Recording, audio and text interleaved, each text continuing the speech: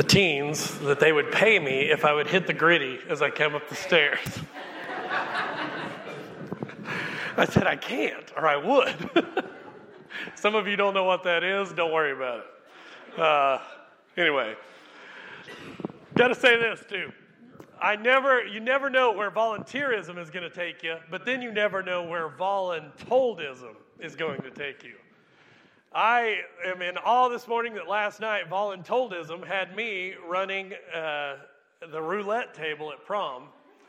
And now this morning I'm preaching, and that is a strange dichotomy. I will say, though, if you're worried about that, like our preachers teaching kids to gamble, I kept saying to the kids, do you realize how much you're losing? Never go to Vegas. That's what I kept doing. I was using it as a moral time of teaching. And I had a few kids go, you're right. So anyway, we are so glad that you are here this morning. It's going to be a great day as we continue our series on Words of Life. I want to encourage you to grab your Bible, open up your bulletin, follow along as we study a word that is the center of our life. It is the cross today. It is the centerpiece of salvation. It is the place where Jesus comes and shows us not only that we can have life, but how to live it. So there's a legend on the fictional playground of Westmore Middle School. It's been going on for a number of years. This started several years ago, but it's a legend about an old, moldy piece of cheese. The cheese, according to the legend, was somehow dry and moldy at the same time, a gross mess. And it was believed at Westmore Middle School that anybody who touched this ancient curd would be cursed with what the middle schoolers called the cheese touch. If infected because you touched this on purpose or by accident, if you were infected with the cheese touch, anybody else you came into contact with would also be infected. So, of course, as you know, middle school students avoided the cheese and the cheese touch, and all who may have been infected with this cheese touch like the plague. Well, one fateful day, according to the story, a group of bullies from Westmore confronted two self-proclaimed wimpy kids, Greg Heffley and his even wimpier friend, Rowley. As the story went, Rowley was made by the bullies to not only touch the gross piece of cheese and be infected with the cheese touch, but they made him take a bite of it. Ugh. Word began to spread around about Rowley being not only infected, but super infected with the cheese touch. But that's when his friend, Greg, stepped up to protect his friend from a life of middle school shame. He let Rowley off the hook by starting a news story and becoming a hero and taking and picking up the cheese and throwing it away. Greg took the cheese touch and the curse that went with it from his friend, taking away Rowley's shame and saving him from certain 3 years of middle school doom. That is the gospel according to Diary of a Wimpy Kid. Now, I never thought I would use that in a sermon either, but I love that story. Because somehow, even though I'm sure the author of Diary of a Wimpy Kid did not have this in mind, that story gets to the heart of our good news as Christians. The heart and the meaning of the cross. That one friend would risk difficulty and disgrace in a place of weakness in order to protect and love somebody else in a more fragile position. This morning, as we explore the cross, we know that the cross stands at the center of our faith. But I want you to know this morning that the cross was not just a random means of execution for Jesus. It wasn't a random place of suffering and death, as if he could die any other way, and it would have still been the same. That's not the gospel. The gospel is that Jesus specifically and God intentionally planned a death on a cross as the means of redemption.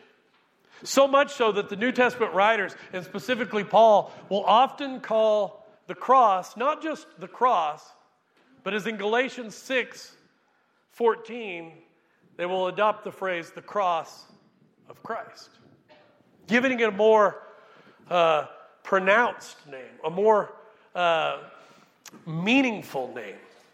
Here's what Paul says, may I never boast except in the cross of our Lord Jesus Christ, through which the world has been crucified to me and I to the world. The death of Jesus on what we wear around our necks or on t-shirts, but the death of Jesus on a Roman cross is the context in which God chooses to bring new life through suffering, redemption through death. And it is the place that when we come to it, we find life. We find transformation inside and out. And what a place. What a strange, what a bizarre, what a wonder-inspiring place for God to do His best work. Because as you know, the crucifixion was the worst of suffering. The worst of deaths. Invented to create deepest shame upon its sufferers. In the ancient world, Rome, as they reserved this place for terrorists and thieves and fools, it was thought to be a cursed place. So much so that there's been graffiti found in the ancient city of Pompeii as they've dug up Pompeii from Mount Vesuvius's eruption. There's been graffiti found on walls, scribbled in Greek, that reads, "Go crucify yourself." Now, I don't have to make connection for a modern English version of that phrase. Or, there's other insults that have been found in the ancient world about what the cross meant. Around the year 200 AD, there was a place found in Rome depicting this picture. It depicts a man named Alexander. You can see the real one there on the left, and then a drawing of an exact representation on the right. And it's mockery of the foolishness of a man named Alexander, who is a worshiper of Jesus. And the writing below just says, Alexander worships his God. And they depict Jesus as a donkey. Because it was foolish at the time, and it's still foolish today, for us to be people who choose the cross. But today, as we all know, or hopefully if you are coming to know this, in the shadow of the cross, we see this different. And may we see it even more different, that the cross today, as we examine this idea of the New Testament word, the cross, or the cross of Christ, this is more than just a gift of salvation. It's more than just an object of wonder. What you will see today is the cross is a call. More than just a means of salvation, the New Testament calls us to the cross as a way of life. Specifically here, you see this in 1 Corinthians 2, verses 1 and 2. Paul speaks of the cross this way as he speaks about some people that don't like him as a preacher, do not like him as a minister. And he says, I didn't come to you with eloquence or human wisdom as I proclaim to you the testimony about God. And then you hear the heart of a cross-centered man. For I resolved to know nothing while I was with you except Jesus Christ and Him crucified. It's our goal today, church family, to strive to dive deep into the meaning of the crucifixion and how it calls us to self-sacrifice. And how, through the words of Jesus in Himself and in His ministry, Jesus did not speak even as the cross as just a transaction of paying for our sins, but He speaks of it as an invitation to life.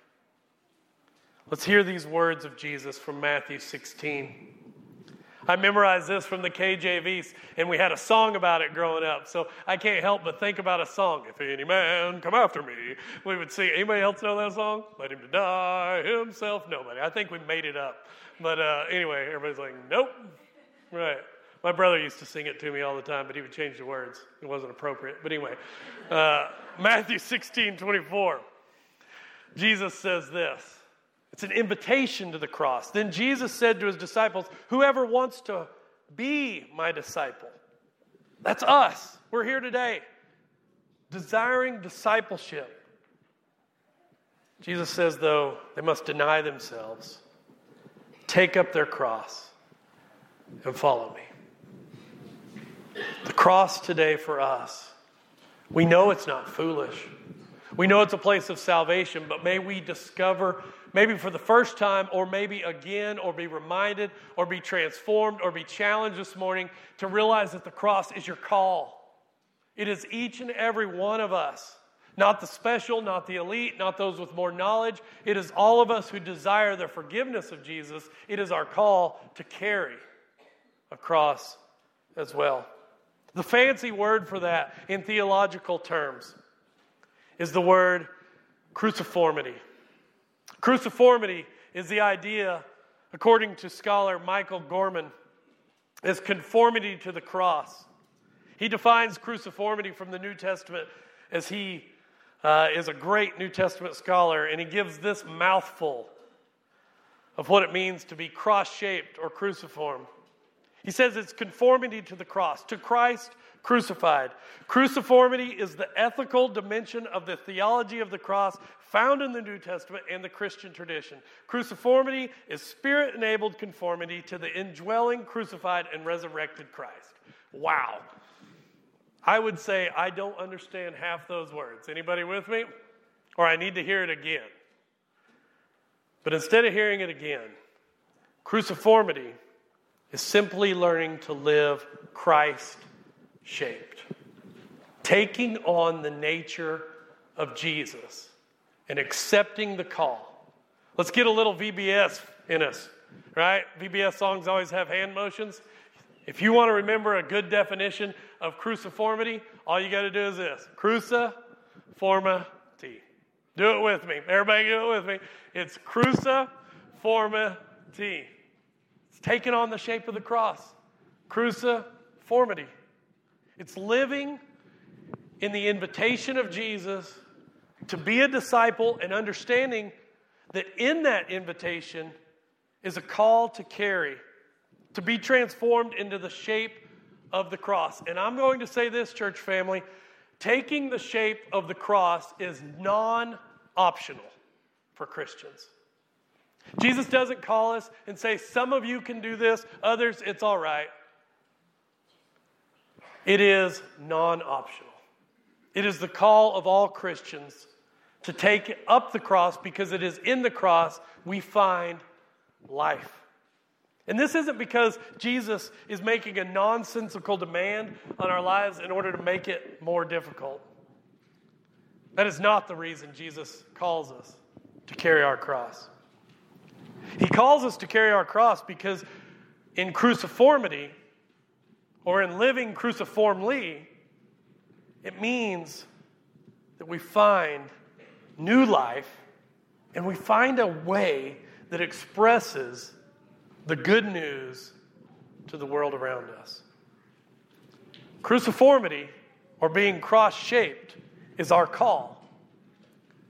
And I would even go so far to say that it is the remedy to a world that is so turned inward, that is so selfish.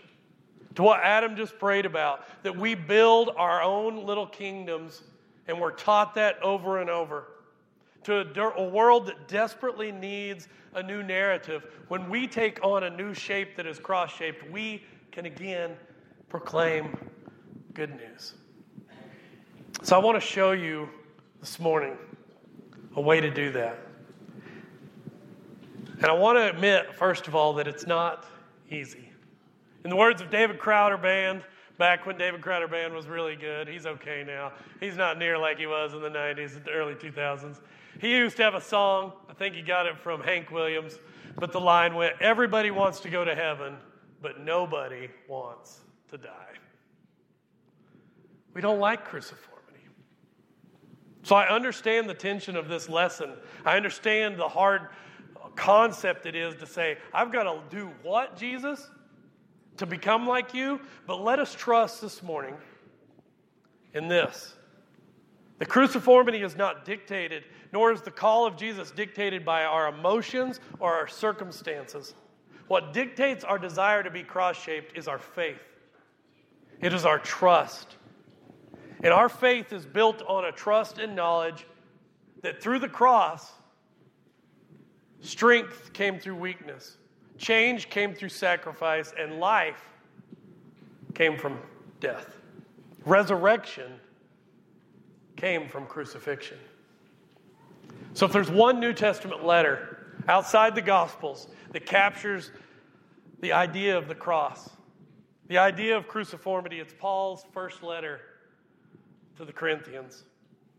You know that church, that messed up church. It's that group of believers that had many problems, but if you were to sum up the Corinthian church with most of their problems, it was that they really liked power. They liked those who had the best friends and the most powerful Roman officials, and those who had the gifts that were most expressive, and those that could be most seen, and those who had the most charisma. They loved that. And Paul's letter to them is a letter written to say, don't forget the cross. You can't have Jesus without the cross. This group of believers, in their cultural power struggles and the things that they were doing in order to commune with each other, looked a lot more like cultural power structures than it did the shape of the cross. It may be hard for us to imagine what it looked like for them 2,000 years ago, but here's some examples.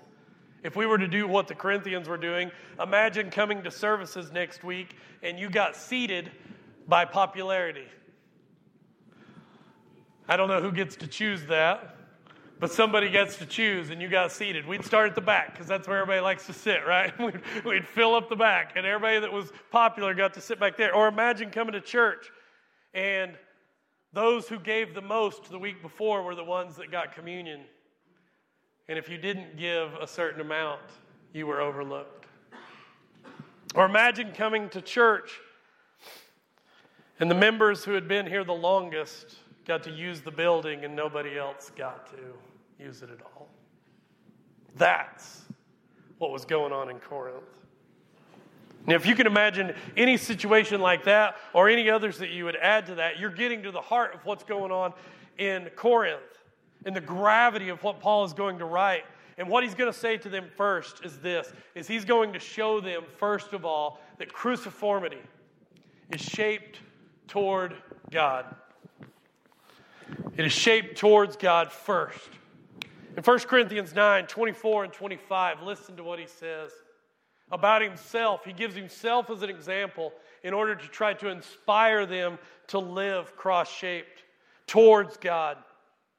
To be a person, to have an attitude that prioritizes God's will above anything else, no matter the cost. He says, do you not know that in a race all the runners run, but only one gets the prize? Run in such a way as to get the prize. Everyone who competes in the games goes into strict training. They do it to get a crown that will not last, but we do it to get a crown that will last forever. Paul says, you want to fix your church. The first step is having an attitude that prioritizes the will of God over all else. That it's cruciformity first towards God. Now, most of us in here, in history class or whatever, or learning or watching the History Channel, we know of Henry Ford. And some of us have probably even heard of a guy named Walter Chrysler, giants in the auto industry in America. But have you ever heard of another guy named Henry Leland? Henry Leland was a machinist and inventor around the time of Henry Ford, a contemporary of him. And around the turn of the 20th century, as he was good with machining parts, he became ever so frustrated with slow production of automobiles. Up until that time, every car might be the same model, but every part that went on the car was made in a way that when you tried to put it on the car, it had to be tinkered with, filed, chipped away at, beat in a certain way in order to actually fit. There was no such thing as precision machinery. So Henry Leland wanted to change that. So he began a production process that invented the first ever precision car parts. Precision parts that could be machined identical to the last and to the next. Parts that could be taken off an old car and a new one put on. Engines that could be taken out and a new engine dropped right in. Things we take for granted, right? Now this innovation was actually what led to Henry Ford being able to invent the assembly line, because you didn't have to slow anything down. And Leland lived by that. He loved accuracy. He loved efficiency. He loved things being precise. And he always had this saying that he's attributed to. He would always say, never mistake good with good enough. We want things that work good, not good enough. I had never heard of Henry Leland. One of the reasons you never have heard of Henry Leland before is because he didn't name car companies after himself like Ford and Chrysler. But he is the only man that still has two automobile companies still on the road 100 years later. He invented the big names of Oldsmobile and Cadillac. He is responsible for the Caddy. Precision parts. If we're going to be shaped in the way of Jesus, we cannot mistake a good enough part-time relationship with God with what can be a good, great, growing relationship with God. Church family, you know this. And this isn't us picking on anybody. This isn't me trying to be mean. But I promise you, you will not become cross-shaped with a Sunday-only faith. It's not enough. So we've got to be shaped toward God. Second thing that Paul gets to is that we're not only shaped towards God, but we become people. And in Corinth, he is pushing this, that we shape ourselves away from self. We move our lives away from selfishness. The cross and the way of the cross is a completely upside down worldview, a new worldview that you have to adopt. When you come to the cross and see it for what it is, you see a reality in Jesus of a whole new way. Because at the cross, you discover that sacrifice is really not loss. It's somebody else's gain. At the cross, you learn that things like being honest about your sin and confession is no longer embarrassment, it's reality and it's freedom. At the cross, you learn that vulnerability isn't weakness, it's courage. It's at the cross we learn that selflessness isn't foolish. It's not foolish to give myself away, give my time away. It's wise and it's life-giving. So in chapter 9, also in 1 Corinthians, what Paul does there is he goes through, he's trying to make a case a little bit for himself. He's got some detractors there that are like, well, you're just not a very good speaker. We don't like you.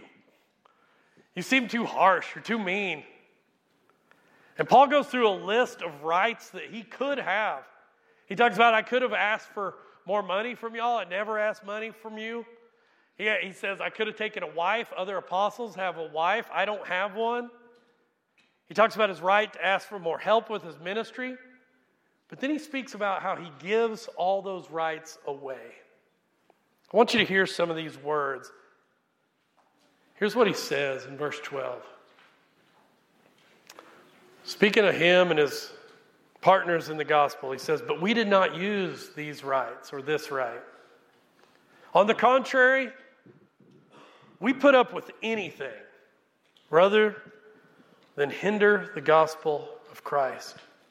Then he continues in verse 19. He says, though I am free and belong to no one, I have made myself a slave to everyone to win as many as possible. To the Jews, I became like a Jew to win the Jews. To those under the law, I became like one under the law, though I myself am not under the law, so as to win those under the law. To those not having the law, I became like one not having the law, though I am not free from God's law, but am under Christ's law, so as to win those not having the law. To the weak I become weak to win the weak. I've become all things to all people, so that by all possible means I might save some.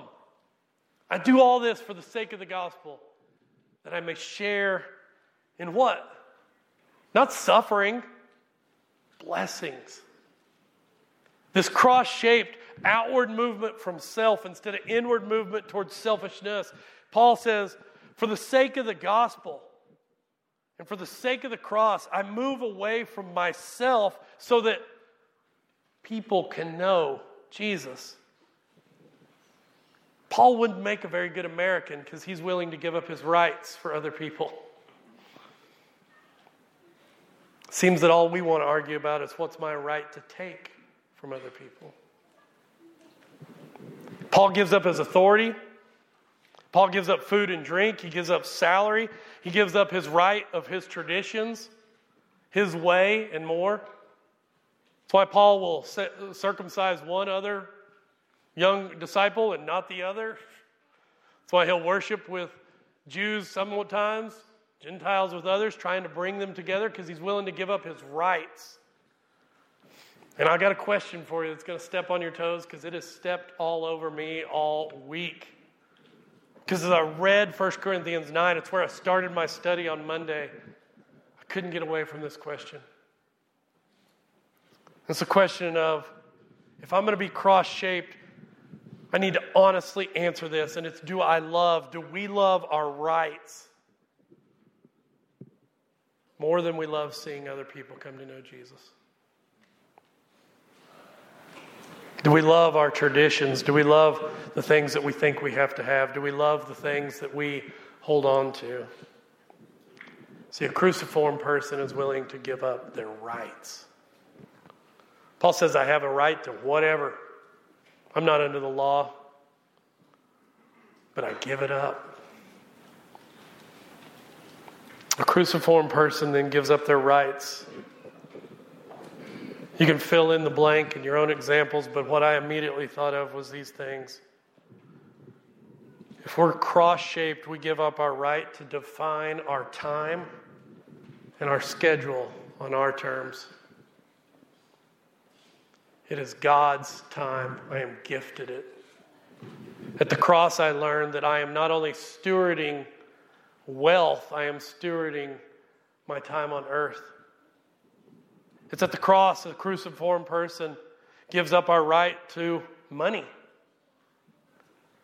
It's no longer my right. What money is in the kingdom of Jesus is my opportunity to be a blessing. A cruciform person also gives up their right to define sexuality on their own terms. Whether they're young and single, or whether they're married and doing things in secret. For sexuality, a cruciform person, this gives us such an answer to a confused world. Cruciformity says to a confused world about sexuality that there is a better narrative.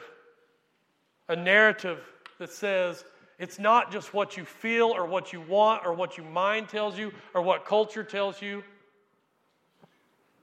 But there is a definition in the image and the wisdom of God that honors God and is beautiful.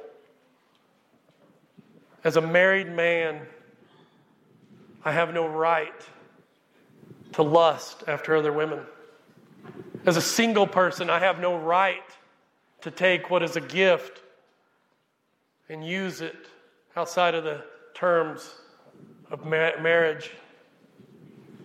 As any of us, we have no right to consume a pornographic world when we're cross-shaped. But another place I thought of is that a cruciform person gives up their right to do church their way. I know that one's hard because we often want to say, well, look, it's in the Bible, but I don't want to study it. Yeah, there's things in the Bible about how to do church, but there's also something called traditionalism that's not in the Bible. And if we are doing anything as a church that hinders people from knowing Jesus, we are not looking like the cross. We're not. We are taking the place not of sacrifice, but of authority. And we're taking the shape of self instead of the cross. And finally, cruciformity is always shaped towards others. It's always shaped towards others. Always moving outward. It always values others above ourselves. Ultimately, the cross is becoming like Jesus and oriented around love. This passage, of course, we read out of context at weddings all the time. I've got my niece's wedding coming up in June, and I'll probably read this context out of context. But it is not contextually for weddings. It is for the church. It's Paul's call to the church to say, shape yourself towards not you. If somebody takes your pew, shut up. Right? Because why? Because love is patient. Love is kind. It does not envy. It does not boast. It is not proud. It does not dishonor others, even your preacher. It is not self-seeking. It is not easily angered. It keeps no record of wrong. Church, do you hear that? How many records of wrongs did we come into church this morning with? Love does not delight in evil, but rejoices with the truth. It always protects. It always trusts. It always hopes.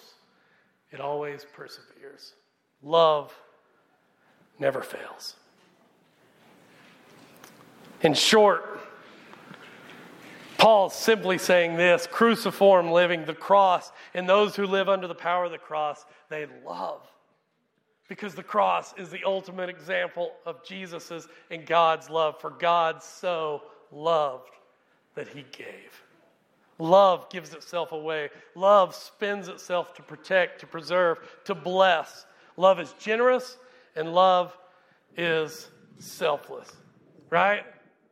Cruciformity goes towards God. It goes away from self and it moves towards the other. I think we've seen that shape somewhere before. It's everywhere in our building. It is together we follow Jesus because we're cross-shaped for the sake of others. That's the cross. A bizarre, upside-down, strange way. A foolish way that the world would say, why would anybody do that? But only in the wisdom of God, a wisdom that seems foolish to the world, but is more wise than the world, do we see that through death and through self-giving love, we find redemption. May we accept this word today. May we accept this invitation today to be cross-shaped. If you need anything this morning, we are here for you. Let's follow Jesus for the sake of others. Let's stand together and sing.